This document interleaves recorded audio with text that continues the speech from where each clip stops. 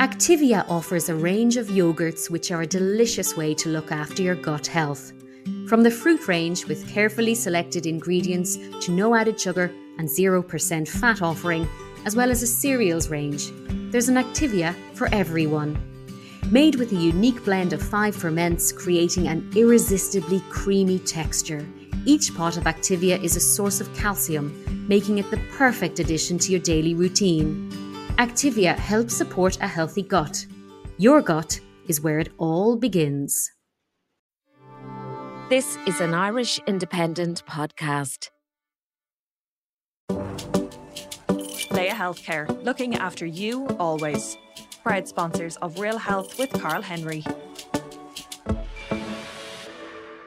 Hello and welcome to Real Health with me, Carl Henry, in association with Leia Healthcare. Folks, on this week's episode, we're talking about ADHD, or Attention Deficit Hyperactivity Disorder. While we do hear about children getting diagnosed, what about getting a diagnosis as an adult? This week, I'm joined by former radio presenter at 2FM, writer and broadcaster Keith Walsh, who was told he had ADHD only this year. Keith, thank you for coming in. Well, thanks for having me in, Carl. It's a pleasure to be here. So, only told this year? Yeah. Like big shock? 49 years of age. I don't know if I describe it as a shock, because it's kind of like there wasn't like a moment where I went like, oh my, like I didn't get a diagnosis and have no clue kind of, do you know the way if you go into a doctor and he's something serious to tell you and you didn't no idea what it was. I suppose I'd been, sort of thinking about it, looking into it, and so there was no kind of shock moment. And maybe it's an ongoing thing because I'm still getting used to it. I'm still trying to figure it out. It's still very much the front of my mind, the front of my brain, which doesn't work properly. And I'm still getting used to things like lifestyle changes, medication, does that work? What's the combination? What changes do I need to make to what I'm doing already, and how do I introduce medication and how does it work? So it's all still very new to me, and I will say at this point I'm no expert. So if anybody's tuning in, hoping to hear an expert, this is literally just my experience so far, and I'm still learning. And as it would be with a person with ADHD, I'm hyper focusing on it at the moment. So I'm reading all the books, but I'm still very much learning. And it's an ongoing thing even with science and the doctors and psychiatrists, they're still learning as well, And before we get stuck into the chat, we're going to chat through your childhood and whether you saw signs as a child, but tell people in normal terms what it actually is. Well, this is the way I understand it. It's first of all, we don't produce as much dopamine as other people, so there's a lack of dopamine there. So we're constantly looking for dopamine. So we're constantly looking for something that will give us that dopamine hit. Now you can get that from exercise. You can get that from, I went through a phase where I was, kind of addicted to exercise, the gym, running, all that kind of stuff. I went so far as I'm actually a trained personal trainer. I forgot about that. I went to college. I remember this from years ago when you're on radio. I remember you went to college to do it. That's right. Oh my God. Okay, yeah. I got so into it, you know what I mean? And that's how we hyper focus. But that's the dopamine thing. So it could be anything like your phone. People have elements of it nowadays, I think, because we're all sort of looking for that dopamine hit, and it's a crazy world, and there's so much, and phones are drawing us in all the time, and we feel that dopamine hit. But with ADHD, it's all the time. So trying to work if you're not interested in the work you're doing, it's a real chore to get something done, something finished, to not procrastinate, to get on with it, to start the job even, so that's a dopamine problem. And then there's an issue with, I'm not really going to know the technical terms, but is it the hippocampus, like the front part of your brain? I think I describe it as like the office. So the front part of my brain is my office, right? So that sort of organizes everything, and then the back part of my brain does all the doing. And there's a disconnect between those two things. So the office isn't connecting with the doing thing, and things aren't getting done. The files aren't being sent properly, or they're corrupt or whatever. And that's kind of how I think of it. And that's probably the best description I can give you. And looking back now, do you see traits of it as you were growing up? Yeah, I obviously, so I should tell you, my son got a diagnosis, and that's why I started looking into it, because my wife was like, well, that's you as well. You're the same people. And it was his issues with school that led us to look into it. And when I now, this is all retrospectively, and of course, when I look back at school, like I was okay up until a certain age, but I think around 4th class, 5th class, I really just couldn't. I don't know how to describe. Couldn't focus, I suppose. I had no interest in what I was learning, the way it was being taught, I suppose. Like primary school in the 80s wasn't the most sort of, if you're looking for dopamine, you're not going to get it, with a Christian brother standing at the top of the class telling you about Irish, So I tuned out and I lost interest, and kind of became the class clown then, looking for a buzz. Even if the buzz was getting in trouble, that was better than the boredom of being in class. And that kind of progressed. Like I couldn't really, into first year, second year, third year, probably just got by on, I'm probably clever enough, so I managed to get by, but I just couldn't get my head around study or how that worked. Or there was one teacher I remember, and it stands out to me now, and I can see it, an English teacher, and he was a poet and he was a performer. Like, so he'd come in and he'd perform Merchant of Venice, and we'd get us all standing up and and taking parts and all. And I loved that class, and it really, I really learned in that class. So he taught me Shakespeare, and then we had Huckleberry Finn, I think was a book we did, and all this kind of stuff. I remember all of the stuff that he taught me because I was getting the dopamine hit in that class. So I looked forward to that class. I enjoyed it. I enjoyed being involved. Other classes not so much, and I suppose my reports were could do better, needs to focus, isn't applying himself, is lazy, talkative, messes too much, all that kind of stuff. And these are all things, if anybody is listening who has ADHD or knows someone with ADHD, these are the things that will appear in report cards of a child or an adult who has ADHD.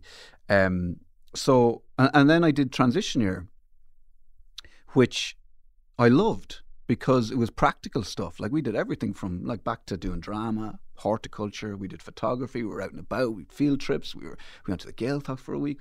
So I actually, even my Irish improved. I had no interest in the classroom, but I used to love going to the Gaeltacht. I think I went there 3 years in a row, and I loved learning like that, with people, chatting, all that kind of stuff. So there's definitely signs looking back on it now.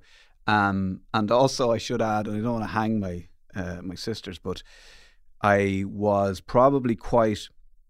I mean, there's an interesting thing about the hyperactivity thing. It's not necessarily people would say to me, "You seem very calm. You're not hyperactive." It's a hyperactive mind, and it can be physical, and sometimes it can be physical, but sometimes, and with me, it's a hyperactive mind. So I overthink everything. I've got constantly just this, narrative going on all the time, and my mind just goes off on different tangents, and from that tangent goes to a different tangent, and it's just constant, so it's kind of just noisy and annoying. But when I was young, my sisters would have said, genuinely would have said, "You're going to end up in prison." They'd never experienced a bolder child, Now I was the only boy in the house, but there was definite, I can remember never using, we had these stairs in the house, I never used the stairs. I'd jump from the landing down to the, just constantly trying to, I don't know if it's related to the dopamine, but just trying to find getting a buzz off everything. Do you know what I mean? So whether that was getting in trouble or whether that was enjoying something, it was better than just being bored and in my own head, And what about later in life then? So in terms from a work perspective, and how did it impact on the work that you did? Well, yeah, I mean, I was always very definite that I didn't want an office job, because, when you're young, you're like, the office job's boring. In actual fact, I probably wouldn't have been able to do an office job. And it was my intuition telling me to do something else. So I went to college, I studied drama, I studied acting, which I enjoyed, which was good for me. It's a practical thing. I'm up and about. It's tactile, it's physical, and that was fine. But after college, I didn't know what to do with it. I didn't have the tools to kind of put a plan together. I went for 2 auditions, I think, didn't get them. Another thing of ADHD is we're hypersensitive. So I didn't get 2 auditions I went for, so I kind of gave up trying. Even though most actors will go for 100 auditions, and but I just thought, well, this is not for me. I was very sensitive. So when I was rejected twice, I just kind of knocked that on the head. And I probably then, I spent my 20s traveling. I went to London, I traveled a good bit. And if I'm to be honest, I probably self-medicated a lot. with whatever to quieten, like looking back at it now, like to quieten down my mind, and not really knowing that the way I was feeling was different to other people. So, you know, I would have sort of spent a lot of my 20s in a bit of a hazy fog, you know, but managing to travel and see the world, and managing to put money together to go to Australia. Although I would have to say thank you, Suzanne, my wife, who would have been the person who kind of like, I remember my wife, we were living in London, we were planning on travelling, it was a couple of months out, we were due to buy our tickets, and my wife actually marched me up to my bank machine and made me put my card in and said, how much money do you have in your account? And I said, about £200 or something. You know, I was supposed to be saving money at this stage. And she put the card in, she said, you don't have £200, you've got like £20. I said, yeah, but there's a £200 overdraft. But that was kind of like, I just had no sense of money, planning, the future. And I did want to travel, and I did want to go to Australia. I did want to go with my wife, and I was working, and I was earning money and all that, and paying my rent and all that kind of stuff. But I just had no sense of urgency with it. A thing with me and other people who have ADHD is you'll cram for an exam. You'll do everything in the last minute. You'll be brilliant at it. You know, they're very handy to have in the workplace. Yeah. They might be good planners, but when the doo-doo hits the fan, they'll come up with a solution. You know, because they're used to, you know, this kind of stressful. They're always, you know, in that stressful mode. So we did a bit of traveling in my 30s, and I kind of then got into radio, sort of from having done the acting and a bit of writing in college, and I had that, and I enjoyed comedy. So myself and my pal Joe were writing comedy sketches similar to the Fast Show, and stuff we were interested in, and that kind of got us into radio. So in a weird way, like I ended up, like radio's great for someone with ADHD. Absolutely, because you're in the studio, there's lights, there's buttons, there's people, there's music. It flashes, yeah. Yeah, and you have to kind of like, and it makes you're on the ball. Now, I wasn't great at, telling the time during the show or like what hour it was, you know, so there was little specifics, but I did enough to kind of, I suppose, hold down a radio job. There was a lot of things I needed to do properly to do that for so long. And I figured that out as I went along, as in like, you've got to be getting your sleep. You've got to be like, my clothes would be folded and on the kitchen table for me to sort of get into as soon as I walked down the stairs, and I would have to leave at a certain time. And, you know, like I knew I was late. I was always late. So that had to be dealt with. So I was always probably, actually the first 5 years I was still late for the radio show. But at one point I kind of fixed that, you know. So all of these things that, you know, could seem like you don't care if you're arriving late for a show that you enjoy doing. It might seem like you don't care about it, but it was just not being able to get your head around organising yourself to actually leave the house at the right time with all the bits you need. And a lot of leaving the house 3 times and all that kind of stuff, or just not getting up on time because you haven't had enough sleep. But I suppose I did radio for 20 years, so like the first 5 were a bit kind of helter-skelter, but Joe was a great friend of mine and we got on very well, and he was very organised, and he kind of probably kept the show on the road, and I just sort of did what I could. But like, I know at the end of the 5 years, we were on Spin 103 doing the breakfast show. I know at the end of those 5 years, like looking back on it now, I know what happened, because I just walked away from that. I couldn't really explain to anybody why, but I couldn't do it anymore because it took so much effort and energy and whatever, because I didn't have everything in my head organised properly. So that show was a bit kind of chaotic for me. And then after 5 years, I just kind of walked away because I couldn't explain to anybody. I didn't know why I couldn't do it anymore, but I was just done. I was tired, and unfortunately, I walked away from it, you know, which is kind of sad looking back on it now. Folks, you're listening to Real Health with me, Carl Henry, in association with Leia Healthcare. As ever, you know where we are, realhealthindependent.ie, at Carl Henry PT on Instagram. If you have any questions or requests, do let us know. And don't forget to rate and review. So Keith, then talk to me about the day then where someone said, you have this. How does that feel?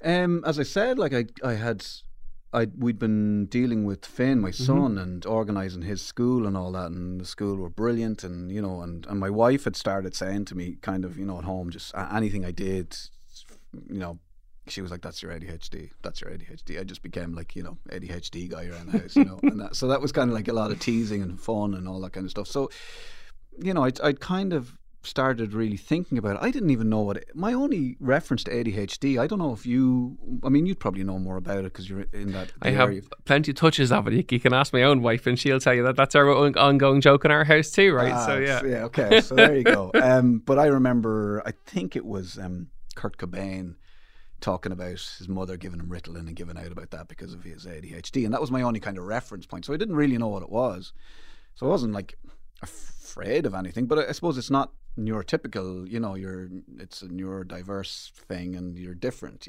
so what does that mean? Like, how are you perceived in the world? What will people think of you?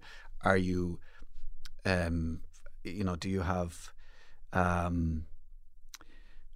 don't even want to say what I'm thinking, but like, are people going to look at you differently? Are they going to perceive you to be differently? Or like, is your workplace going to look at you and how are they going to be concerned about it? So all those things go on in your head, but I didn't really I wasn't worried about it. I was kind of relieved because it made sense, and I was able to forgive myself for a lot. Does that make sense? Mm-hmm. I was able to kind of go back, and that wasn't because I'm a bad husband. That wasn't because I'm a bad dad. That wasn't because I'm a bad brother, friend, all that kind of stuff. I was able to sort of forgive myself. There's probably things I did that just, that were just, human and bad and whatever. But for the most part, a lot of my stresses and strains and how I behaved was just kind of like trying to deal with the world and deal with my own head and what was going on. And, that search for dopamine and that search for quiet, it's a weird thing. You're looking for dopamine, but you're looking to quieten your head as well. So it was kind of nice to hear it. It was nice to speak to a psychiatrist who kind of knew exactly. It was almost like talking to a fortune teller. I was like, my mind was blown. And also that he had a plan. He said, look, I figured out what it is, and this is what we're going to do.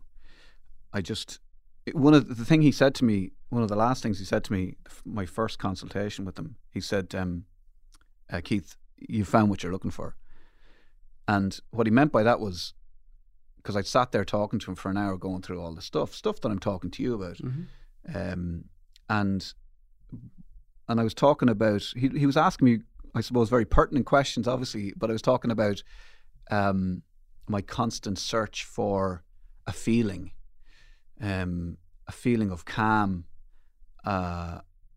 and trying to deal with this constant anxiety I felt, which I now have learned is called, I don't know if this is for an ADHD trait, but there's a thing called free-floating anxiety, which you can be very anxious, have a panic attack, and there's no apparent reason for it. Like, you're not in a dangerous situation. You're in a place where you feel comfortable, and it just lands on you because it's just there. It's part of what you're feeling. It's called free-floating anxiety.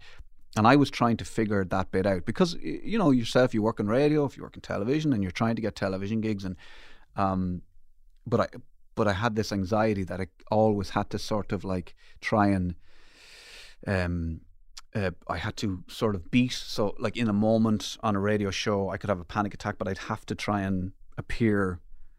You're just battling with it, mm-hmm. So you can't leave the room. You've got to continue with. You've got to appear like you've got to sound like everything's okay, but in your mind, like there's a panic. Your mind is screaming at you to get out of there, and that can be really unsettling and disconcerting. So I went on this kind of journey, trying to find how I could deal with that anxiety, quieten the mind down, deal with the anxiety.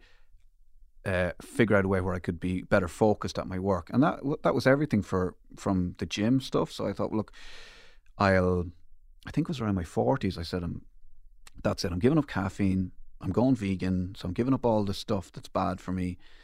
You ran a marathon. I ran a marathon. Yep. I think I ran 2 in the end. I was in the gym every day, and I wasn't just in the gym every day. I'd go to the gym.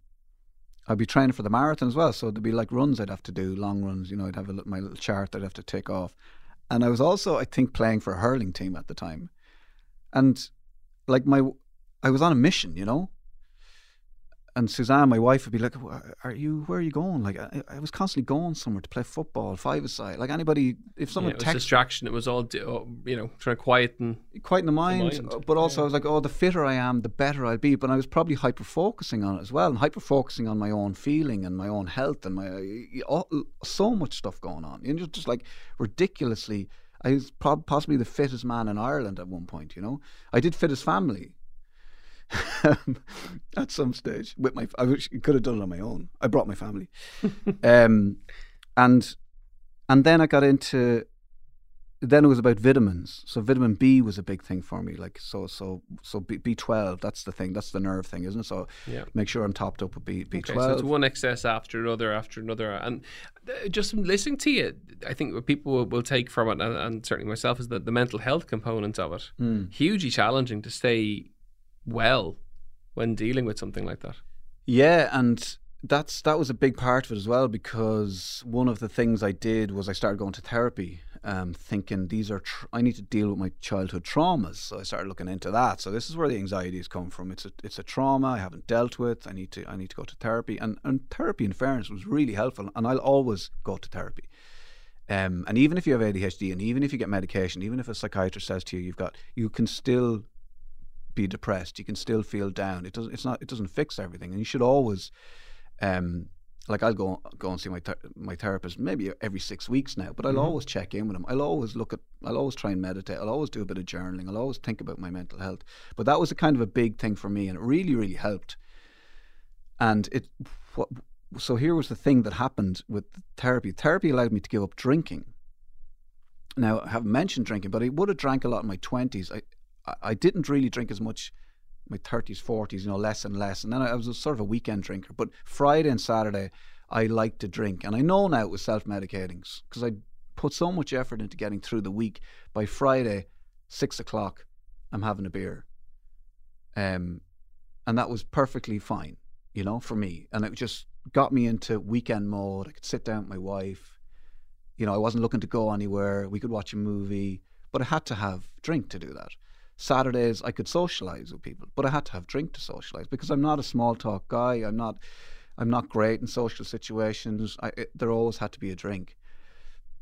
And I got to a point in therapy where I felt a lot better, and I decided to give up drink, because this was my final thing. So once I give up the drink, I've done everything else. I'm fit. I'm looking at my nutrition. I'm taking the right vitamins. I'm going to therapy. I'm journaling. I'm meditating. Give up the drink. Bang. I'm sorted. A year, 2 years after giving up the drink, I'm still feeling this free-floating anxiety. I'm still getting panic attacks. I wrote a play called Pure Mental. I was on stage 2 nights in. My second night, rehearsals were great, knew the script inside out. Sort of like 10 minutes into my second performance on the second night, I have a panic attack on stage, And in my head, I was like I was so upset. So much was going on. Like, you're on a stage, the place was full, all these faces, all these eyes on you. It's a second night. It's this play that you've written about yourself, about mental health, and explaining your mental health, and you're having a panic attack. And in that moment, first of all, I was upset that I was having the panic attack after, this shouldn't be happening. I'm continuing with the work, like one part of my brain is just continuing to perform and walk over here and do the lines and this panic attack just is ongoing, and it's like, get off the stage screaming at me, and I just knew at that point, I said, if I walk off the stage now, I'll never get back on it. And I just had to sort of like I'm sure it wasn't my best performance, but I just had to keep going, try and breathe through it, tell myself it was going to be okay, nothing bad was going to happen.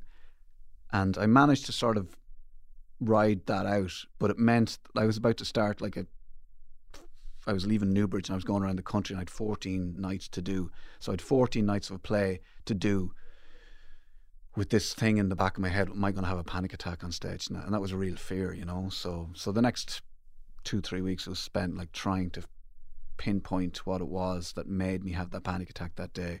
Did I forget to take my vitamins? Did I? Like, it's just so tiring now that I'm talking about it. I'd say it's exhausting to listen to it. Do you know what I mean? You're a very patient man. Well, the story's fascinating. and I would think we'll have lots of listeners who are listening thinking, Okay, I can recognise that. Now, myself listening, I can recognise loads of those because my podcast team will tell you they can recognise loads of them in me too because they have to put up with me. What would you say to people then? That's my final question for you. People who are listening in, who recognise, some of those symptoms, who maybe haven't done anything about it. What do you say to them? Look, there's no harm in just go and find out about it. Do a bit of research. It can be expensive,